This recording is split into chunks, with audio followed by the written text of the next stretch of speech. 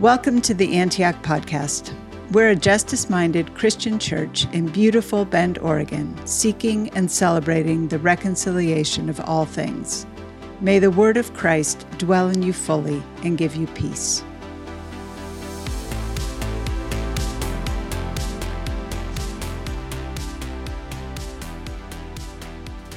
Our scripture reading today is from the book of Psalms, chapter 27, verses 1 through 9. The Lord is my light and my salvation. Whom shall I fear? The Lord is the stronghold of my life. Of whom shall I be afraid? When the wicked advance against me to devour me, it is my enemies and my foes who will stumble and fall. Though an army besiege me, my heart will not fear. Though war break out against me, even then I will be confident. One thing I ask from the Lord, this only do I seek, that I may dwell in the house of the Lord all the days of my life, to gaze on the beauty of the Lord and to seek him in his temple. For in the day of trouble he will keep me safe in his dwelling. He will hide me in the shelter of his sacred tent and set me high upon a rock. Then my head will be exalted above the enemies who surround me. In his sacred tent I will sacrifice with shouts of joy. I will sing and make music to the Lord. Hear my voice when I call, Lord, and be merciful to me and answer me. My heart says of you, seek his face. Your face, Lord, I will seek. Do not hide your face from me. Do not turn your servant away in anger. You have been my helper. Do not reject me or forsake me, God my Savior. This is the word of the Lord.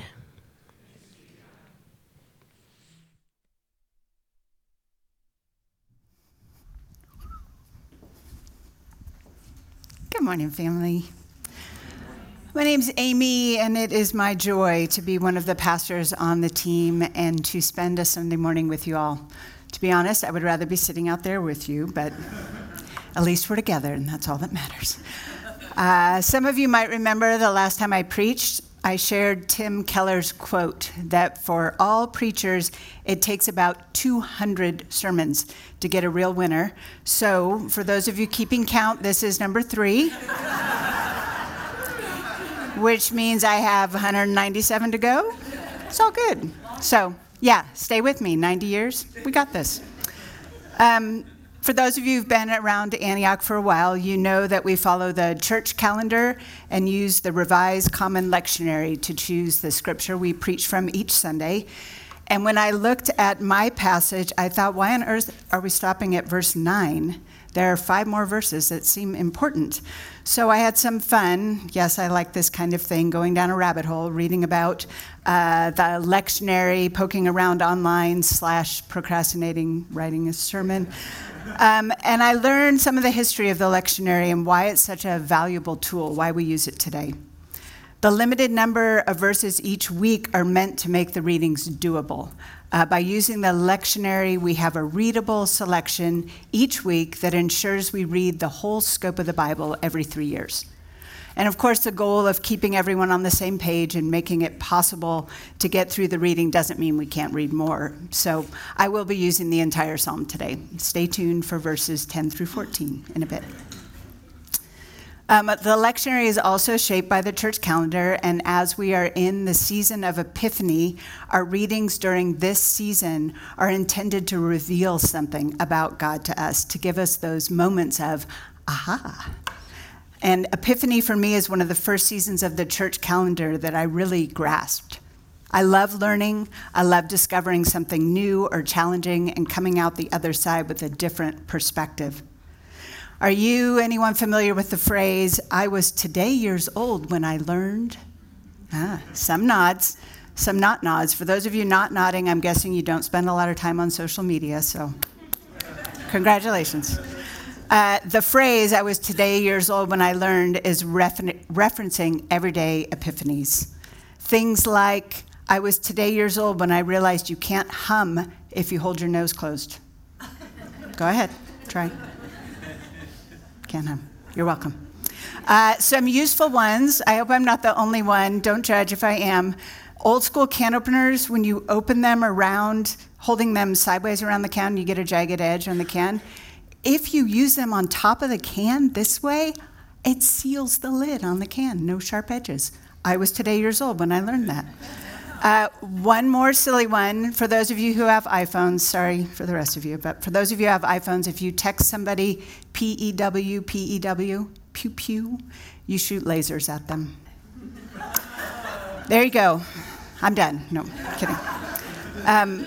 So I love those aha moments when we are reading the Bible, praying, listening to a sermon or a speaker, and God reveals something about himself or our faith or our walk in a new light. Today, I hope our psalm and my words give you your own I was today years old moment, your own epiphany about your faith. This past October, I experienced an aha moment of spiritual epiphany when I attended the Christian Community Development Conference in Charlotte, North Carolina. The theme of the conference was well-being, pretty timely in light of the last couple of years.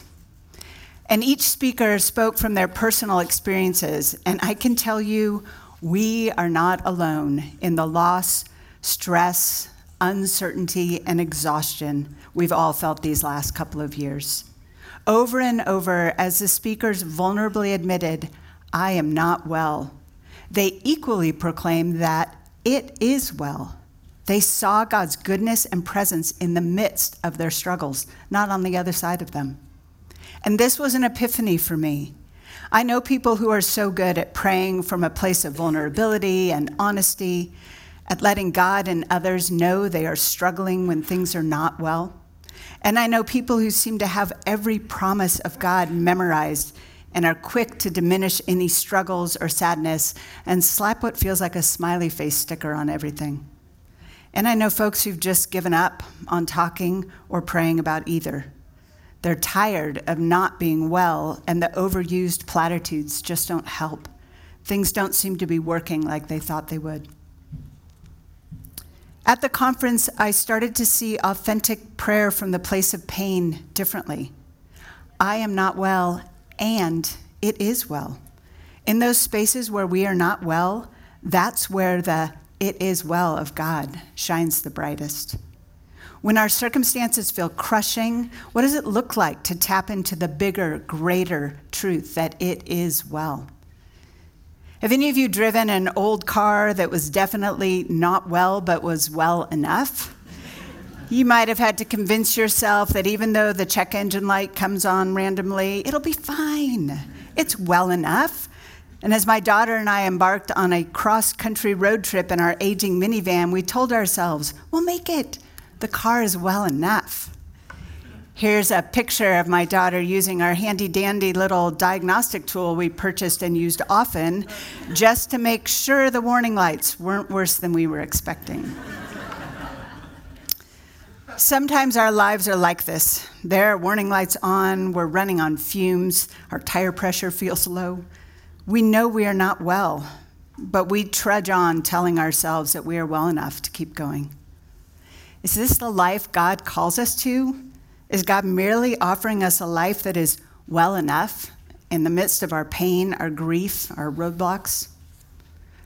I'm going to tell you no today. Our psalm paints a different picture than this.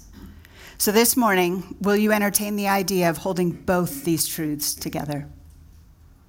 In the midst of not being well, we can proclaim the perfect, everlasting truth that it is well in God who holds all things together. Actually, I've come to the place where I just blend these two statements together into God is in the mess. God is in the mess. God is in, it is well, the mess. We are not well. Before we jump into the psalm, I'd like to pray for us. Almighty God, we come before you this morning, ready and willing to hear from you. Please speak to us through the psalm and through my words. Use this morning to draw us closer to you and closer to each other as a beloved community. In Jesus' name, amen. So as we turn to Psalm 27, it's important to remember that the Psalms are the prayer book of the Bible. Jesus prayed the Psalms, and believers have been praying them for centuries. The Psalms give us words for praising God, words for remembering, words for crying out. In the Psalms, we find permission to come authentically and honestly before God. Praying the Psalms isn't about changing our circumstances. It isn't about making bad things disappear. Praying, and praying the Psalms specifically, is about letting God change us. Through the practice of prayer, we are changed. Our psalm this morning opens with a couple verses that proclaim the psalmist's understanding of what they know in their head to be true about God, a couple of "it is well" statements. In verse 1, "The Lord is my light and my salvation. Whom shall I fear? The Lord is the stronghold of my life. Of whom shall I be afraid?" Sounds pretty secure and solid. The psalmist is proclaiming that it is well. They have light, they have salvation, they have the strength of God of the universe. But as we read on, things don't sound so well. In verses 2 through 3, you can see up on the screens, here things shift. And we see that wicked are advancing to devour the psalmist. An army is besieging them. War is breaking out. They are not well. And right in the middle of expressing their fear, the psalmist proclaims some promises. They are alternating between "I am not well" and "it is well." They are holding both truths. They say, "My heart will not fear, I will be confident." These are challenging truths to really internalize, especially in a place where you expect to be devoured or besieged. Now, the psalmist turns in verses 4 through 6 with some guidance for us of how to stay in the head and heart space of believing that it is well in the midst of these terrifying and seemingly windless situations.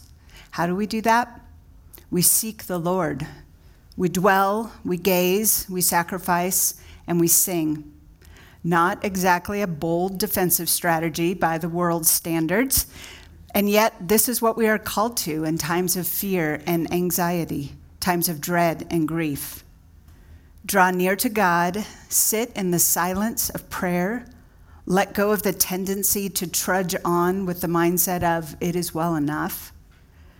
Remember who God is, remember whose you are. The psalmist is reminding us that we don't find our light and salvation in our families, in our jobs, in our homes. God is our light and salvation. And we don't find our stronghold in our intellect or our finances or our mental and physical well-being. God is our stronghold. And just because we in 2023 Central Oregon don't have any literal wicked people advancing to devour us, no zombie apocalypse yet, we don't have an army besieging us. Thankfully, there's no open warfare in our land right now. We do have our share of struggles. We can be not well in the areas of relationships, our bank account, our habits, our addictions. As I've mentioned before, I am the keeper of the Antioch family prayer list, and I know your sufferings. I know some of you have lost loved ones, and that death feels so very final and impossible to live with. I know that many of you struggle with chronic physical and mental health. You have prayed and prayed and prayed, but the healing just isn't happening, and you're exhausted and feel hopeless. I know many of you are struggling with broken relationships with your spouse, your children, your friends, and there just doesn't seem to be a way forward. We are not well. And yet, the Bible tells us in many ways that in those spaces of struggle and doubt, God's light is shining for us. In God, it is always undeniably well.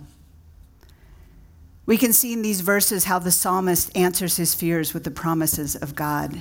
In verses 4 through 5, he claims God's promise to keep us safe in his dwelling, to hide us in the shelter of his sacred tent, to set us high on a rock, to exalt us. So being safe in God's dwelling, does this mean that when we are not well, when enemies are advancing, we're to run to church and hide there? I mean, y'all are welcome here any day of the week, and honestly, I love praying with you, but I think a more accurate interpretation of dwelling and hiding and seeking means that we are to be mindful of sitting in God's presence, which we can do anywhere, anytime.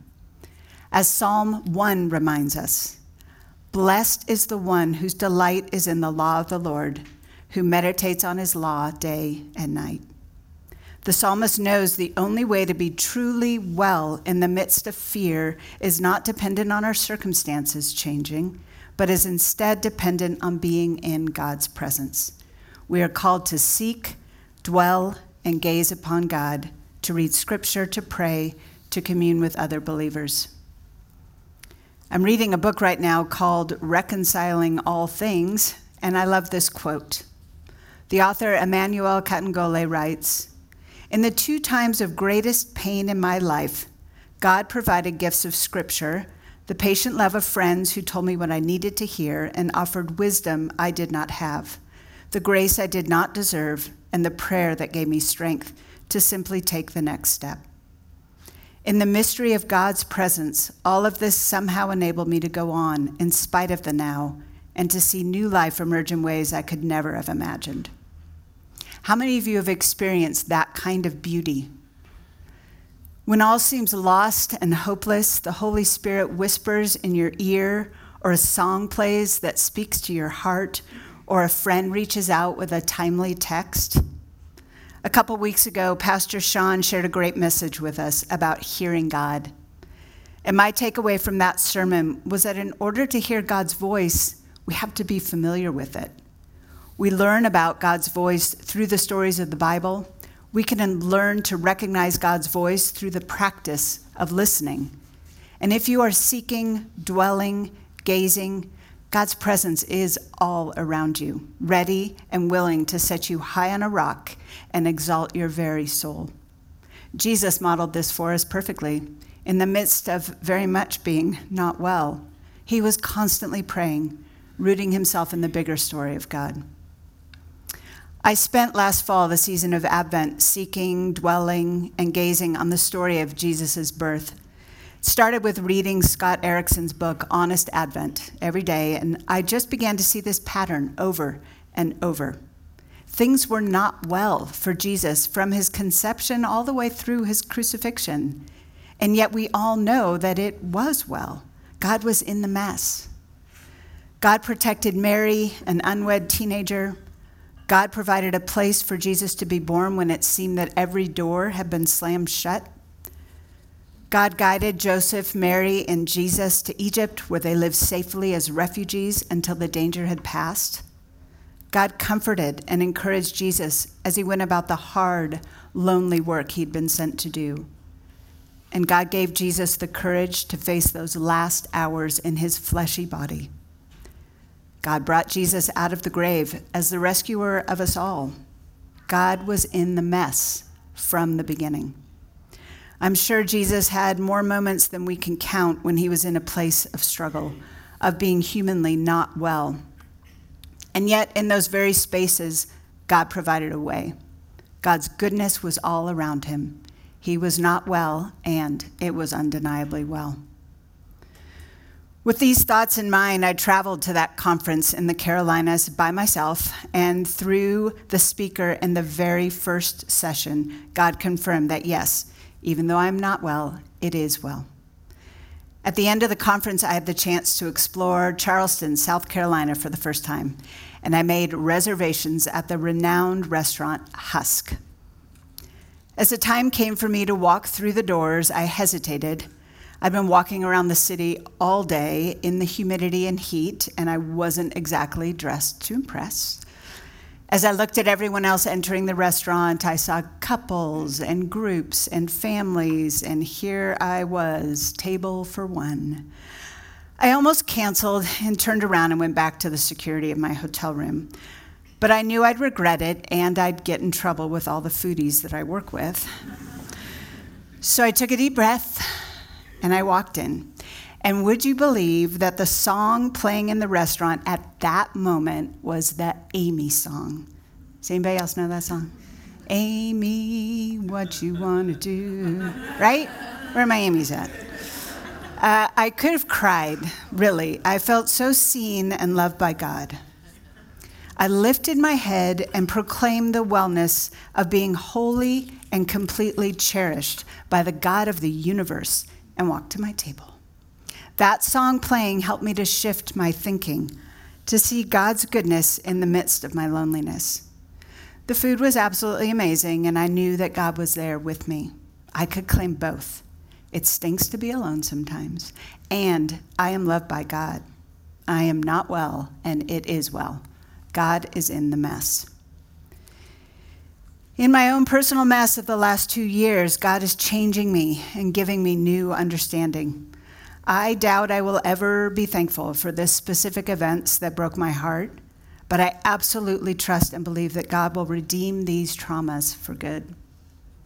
I was talking to a good friend about these things the other day, and he shared the story of his sister passing away and how his life, career path, compassion for others can be traced to that horrible trauma decades ago. He would never say that he's thankful his sister died so young. He carries the grief of that loss every day. And yet, in the midst, he sees how God is at work, turning a tragedy into something good. The horrible mess of death is giving birth to something beautiful.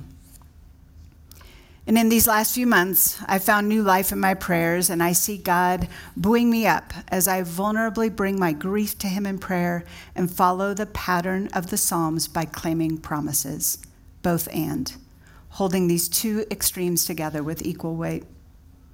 And I trust that as the years go by, God will continue to shape me and mature me in my faith. He will continue to bring light from the darkness. Now, as promised, let's look at the rest of the psalm, and you'll see that the pattern of acknowledging that the psalmist is not well, while also proclaiming that it is well, continues. In verses 10 through 12, things look pretty bleak. The psalmist writes, "Though my father and mother forsake me, the Lord will receive me. Teach me your way, Lord. Lead me in a straight path because of my oppressors. Do not turn me over to the desire of my foes, for false witnesses rise up against me, spouting malicious accusations." The heartbreak of broken relationships is so real. But being forsaken, losing the connection with someone you counted on, like having a parent forsake you, that is a gut-wrenching thought. I know I'm not the only one here bearing this kind of weight. My weight is rejection from divorce. For some of you, being forsaken, rejected, shut out from your adult kids' lives has been and continues to feel like an inescapable weight bearing down on you. Hear me when I tell you that finding peace in the fact that the Lord will receive you, will not forsake you, will not turn his back on you, doesn't mean that you slap a smile on and act like the pain of broken relationships isn't real. Remember, we're going after a both and today. And I believe with practice and honesty, we can hold both. I am not well, but it is well. Our psalmist closes with some encouragement for himself and for us, the reader, as well. In the final verses, we read, "Remain confident of this. We will see the goodness of the Lord in the land of the living. Wait for the Lord. Be strong and take heart and wait for the Lord." In the midst of our brokenness, we can take heart and remain confident in the goodness of God. If we are paying attention, we can see evidence of God's goodness all around us. I have one more story for you, and I apologize. I'm using a road trip story again, but remember, it's my third sermon. So maybe when I've preached 200 and am a pro, I'll have more variety to my stories. For now, road trip stories are my thing. So the week between Christmas and New Year's, I thought it would be lovely to get away, go to the coast, reflect on 2022, look ahead to 2023, journal, be super spiritual with the ocean. As we looked, driving to a small town on the North Oregon coast, Gerhardt, we checked the weather, said it was 100% chance of rain. It's the coast, it's always rainy. So we went ahead and went, my daughter and I. The power went out the very first night we were there, which was very exciting, felt like an adventure. We were all in, and on our first morning, or first lunchtime, we decided to head into Seaside to go to Moe's for clam chowder, something you have to do. Did I mention it was rainy and windy, just a little? We got a parking spot right in front of Moe's, felt good. We prepared ourselves to get out in the wind and the rain, telling each other that as soon as we opened the door, we're making a bolt for the restaurant.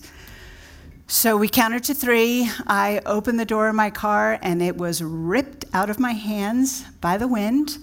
There was a horrible crunching sound that followed, and all of a sudden, our adventure felt a little scary. After quite a bit of struggle, we managed to pull the car door back to the side of the car, and with one hand holding the car door and one hand on the steering wheel, I inched across the street to a hotel parking garage. We parked the car and took a deep breath. We spent the next 6 hours of our relaxing coast vacation on the phone with repair shops, tow companies, service centers, insurance, etc., etc. We ended the evening getting a cab back to our hotel and leaving the car unlocked with the driver door hanging open in the parking garage of downtown Seaside. So the reason I'm telling you the story is it's super fun to tell. But also, when Claire and I finally sat down to our lunchtime bowl of clam chowder at our hotel at 8 p.m., we started to make a list. What went wrong? The wind bent the car door. What went right? And we filled a page. The goodness of God was all around us. We talked to so many kind, helpful people. We were safe. We were in it together. And I couldn't help but think of this psalm. We will see the goodness of the Lord in the land of the living. We and my poor car were very much not well, and it was well. God was there with us in the mess. In closing, I have a challenge for you all. I want you to write a psalm that speaks to your personal moments of fear or anxiety. It can be from the last couple years, this last week, today, whatever's weighing heavy on you. The book of Psalms are our prayer book, and our psalm today shows us how to take those moments that threaten to spiral us down into fear and anxiety and turn those feelings into a prayer. Copying the pattern of our psalm today, I want you to spend some time honestly looking at the ways in which you are not well. And right alongside those bits, I want you to proclaim the ways in which you know it is well in God. You don't have to rhyme or be poetic. It can be short, it can be long. This is just a chance for you to practice being vulnerable before God with the areas of your life that are not well. Remember to take a deep breath and remind yourself of who God is, and in that space, proclaim that it is well. You can pull promises from today's psalm. God is your light, your salvation, your strength. You will see his goodness. From other psalms, the Lord hears our cries. God is abounding in love to all who call on him. Some from the Old Testament. The Lord your God takes hold of your right hand and says to you, do not fear, I will help you. God gives strength to the weary and power to the weak. Or from the New Testament, God will meet all your needs according to the riches of his glory in Christ Jesus. Or, he who began a good work in you will carry it on to completion until the day of Christ Jesus. Nothing separates us from the love of God. Come to God, and he will give you rest. There are so many more. And the more you seek, gaze, and dwell on God through the scriptures, the more these promises will come to mind in those moments of being not well. And you'll learn and be able to authentically hold these two truths. I am not well, but it is well. For extra credit, I'd love for you to share your psalm with at least one other person. We grow in our faith by witnessing God's work in each of our lives. Sharing your psalms with each other is a powerful way to encourage, challenge, and deepen our understanding of God. In the weeks since I've known I was preaching from this passage, I had my adventure on the coast with the windstorm, and I've had 2 conversations that threatened to rock me to my core And in all three of these instances, I was tempted to spiral down into self-pity, fear, despair, all the fun things. But God reminded me of this sermon, that in the midst of these events, I could be honest with my fears and take a deep breath, proclaim what I know to be true about God. It is well, because I am seen, I am loved, I am not forsaken, I'm not alone. What if every time we feel fear, anxiety, the desire to wrestle control from God, what if we practice this? What if we learn the discipline of holding both truths before God? Back just a sec to Scott Erickson's book on Advent, I underlined this quote. Scott challenges the reader to take those moments of not being well and lean in. Make those points opportunities to connect with God. We're not alone. Scott writes, maybe the place we experience God with us today is in the very fears we have about our own lives, our own world, our own future. The fears that keep us from believing that anything can be different. The fears that we are here all on our own. Today, let our fears be the starting place of divine connection. I'm going to close with my psalm, and then Pastor Sean will lead us all in receiving communion. I really, really hope you all take me up on my challenge this week. I look forward to hearing of any epiphanies the process leaves you with. Here's my psalm. O God, you alone can renew my strength. I will seek you. You alone are the source of goodness. I will gaze upon you. When whispers and lies of inadequacy and failure are all around me, when human promises are broken, earthly covenants shattered, and relationships strained, I will dwell with you. I trust in your promises. I am confident that you will make yourself known to me today as you have done in all my days past. I will wait on you.